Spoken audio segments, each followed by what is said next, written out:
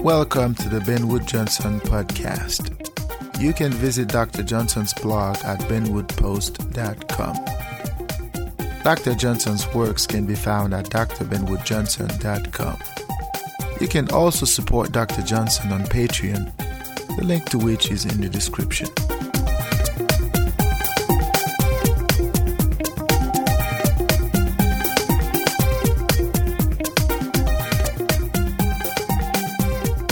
Hey, welcome to the Benwood Johnson podcast. I am very happy to be here for another episode.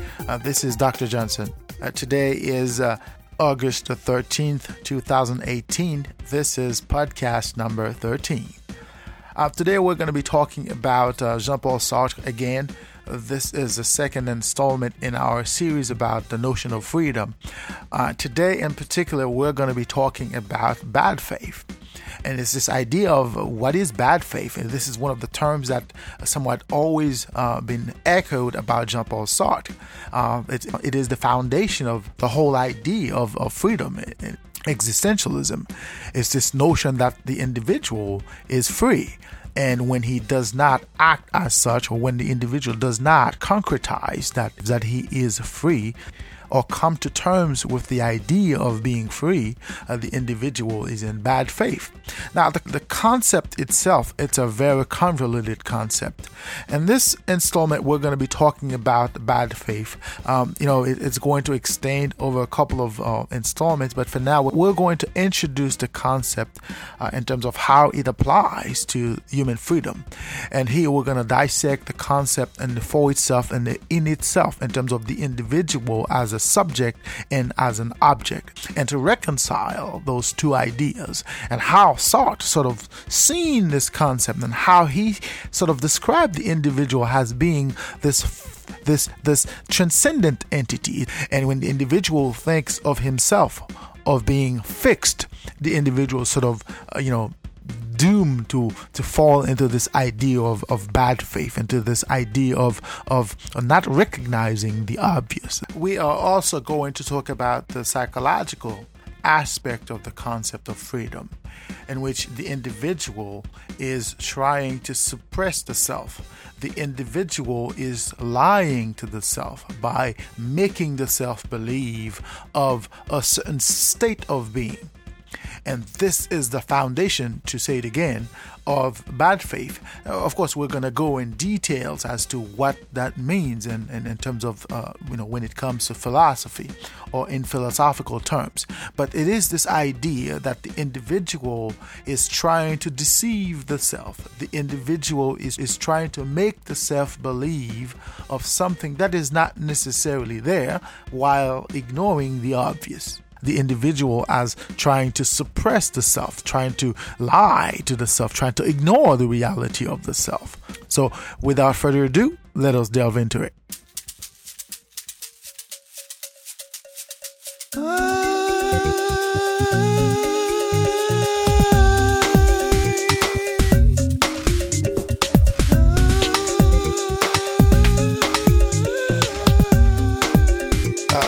Jean-Paul Sartre was famous for many things. His fame is somewhat infinite. It all began sometimes around the 1930s through 1940s, 50s, 60s, and even the 70s. Some might argue that even beyond the grave after he passed away in the early 1980s, that Jean-Paul Sartre has sort of revolutionized existentialism, which is this idea that man has this obligation to exist, to be. Okay. But one of the things that Jean-Paul Sartre did in this particular area of philosophy, which marked this discipline for a long time, is this notion of freedom. But one of the things that made the notion of freedom particularly interesting, as opposed to the way other existentialists have looked at the concept, is this notion of bad faith. Today, we're going to be talking about this concept, bad faith. What is it? What does Jean-Paul Sartre mean by saying that the individual has a responsibility to be? And when the individual does not take that responsibility, the individual is in bad faith. Now let's get into the detail. Let's get into the crux of this understanding. What is bad faith? Bad faith implies the notion of identity. In other words, the individual has an identity. It is a proper identity. The individual knows who he or she is at any given time. And it is the notion of the for itself. In other words, the individual does whatever he or she does for the self. So we have to understand the nuance between the entity, which is the self, and any other entities which are not necessarily the self and which Sartre would consider objects. So in the for itself, the individual is certain of his identity in relation to the others, or in relation to the other even. So within this context, this notion of the for itself places the individual as an entity fixed, places the individual as an entity who is able or capable to distinguish between the self and others. And when the individual is able to distinguish between the self and the others, we are in the for itself. And this state, this inertia, if you will, this permanent state of being, which is also echoed in Aristotle and the concept of the principle of intelligence, so you cannot escape your subjectivity. Okay? And if you were to be able to get away with that, in other words, if you were to be able to escape your subjectivity, that would be a violation of the principle of identity. Now, bad faith is sort of a reinvention. It is sort of a reinterpretation of the notion of repression. That takes us to the concepts of the consciousness. It takes us to ideas of other psychologists such as Sigmund Freud have articulated. It's this idea that the individual is able to suppress the self. Okay? The individual has the capacity to control the self. Now, in many of his writings, Sartre talked about Sigmund Freud. Okay, Sartre sees many insights in ideas articulated by Sigmund Freud. Okay, he sees the value, the intellectual value of these ideas, but he also thinks that those ideas fall short of explaining everything about the individual, about the being himself. Okay. So while he agrees that some of the things that these psychologists have talked about have certain intellectual value, but he doesn't think that these ideas explain everything about the being. Okay, and that is why Sartre sort of takes this notion a step further from his perspective. Okay, and one of the ways he sort of tackled this idea is this notion of duality. And duality, this idea that there are two entities, and this context he explains in terms of a lie. The individual is able to lie to the self. And Sartre sort of argues that lying to the self is not that complicated. It is not that difficult to do. It is not that hard to lie to yourself.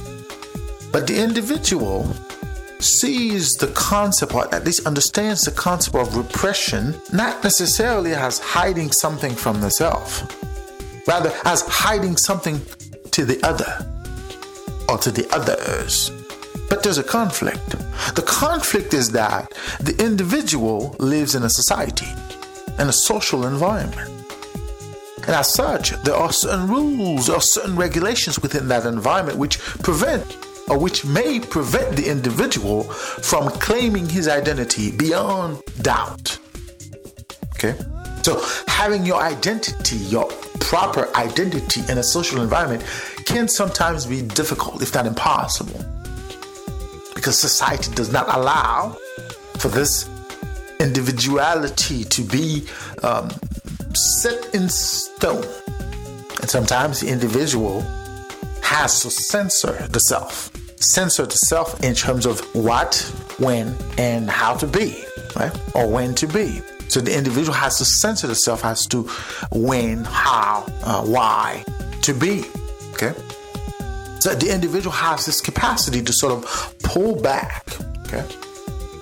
Whether consciously or not, but the individual has this capacity to pull back from the self and to be amongst other members of society. The individual is able to pull the self back, withhold, if you will, the self. But Sartre argues that the individual does not necessarily know the self. So in other words, at many levels, the individual is sort of ignorant of the self, ignorant about the self. The individual does not necessarily know the self very well. There are certain functionalities about the self that the individual is not necessarily entirely sure about that self. Sartre had a plan. Sartre wanted to take the human reality, to grab that reality and turn it into something tangible, something palpable, at least intellectually, something he could explain in a way that makes sense. Okay?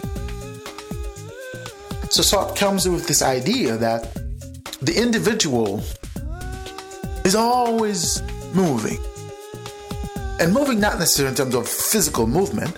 It's talking about the individual is always transcending this continual transcendency or transcendent state within the individual. And that is, in and of itself, is not dependent upon the individual himself. Okay? It's this idea that the individual is not always the same. Okay? And whenever the individual sees himself as a fixed entity within the environment, the individual is in bad faith. So whenever the individual sees himself as X or Y, the individual is in bad faith. So the individual does not acknowledge the reality of the world in which he or she evolves. The individual refuses to acknowledge his continual changes, this transcendent state of being. And Sartre argues that the individual is in bad faith. Now we have to understand that Sartre was a philosopher of consciousness. And by that I mean, Sartre looks at the self in terms of the forward self, what we call the conscious state of being, the vertigo, okay? The self-construct, okay? It's this idea that there's this fight between the permanent state of being and the transcendent state of being, okay? And it's this back and forth between those two states where the individual has a tendency to see the self as a permanent state of being, but when in fact the individual is a transcendent state of being, okay? There's a continuity, there's a fluidity in the way the individual is at any given time. Okay? But Sartre argues that the individual always has a sense of the self. But that sense is only possible when the individual is able to look at others, thereby being able to differentiate between the self and others. And this idea of to be a self, to be a being, to be something, some entity, it is in relation to others. So you know you are in relation to others by seeing, by acknowledging, by being aware of others. And that's what differentiates between the for itself and the in itself. Now remember, when we're talking about the for itself, we're talking about the individual himself. This concept of subjectivity, it's the individual's understanding of the self. And the in itself, the objectivity, the object. Things that are not necessarily the individual, things that are other than the individual. And then this back and forth between the for itself and the in itself, that's where the transcendency lies. So those two modalities of being, sort of defined being in the most intrinsic sense of the self. In the for itself, it's a decompression of being. In itself, the being is an object. And this is not necessarily an object in the true sense of the word object, right? But it is in the sense of the modality of being. So the being sees the self as an object, as a thing, as a fixed thing.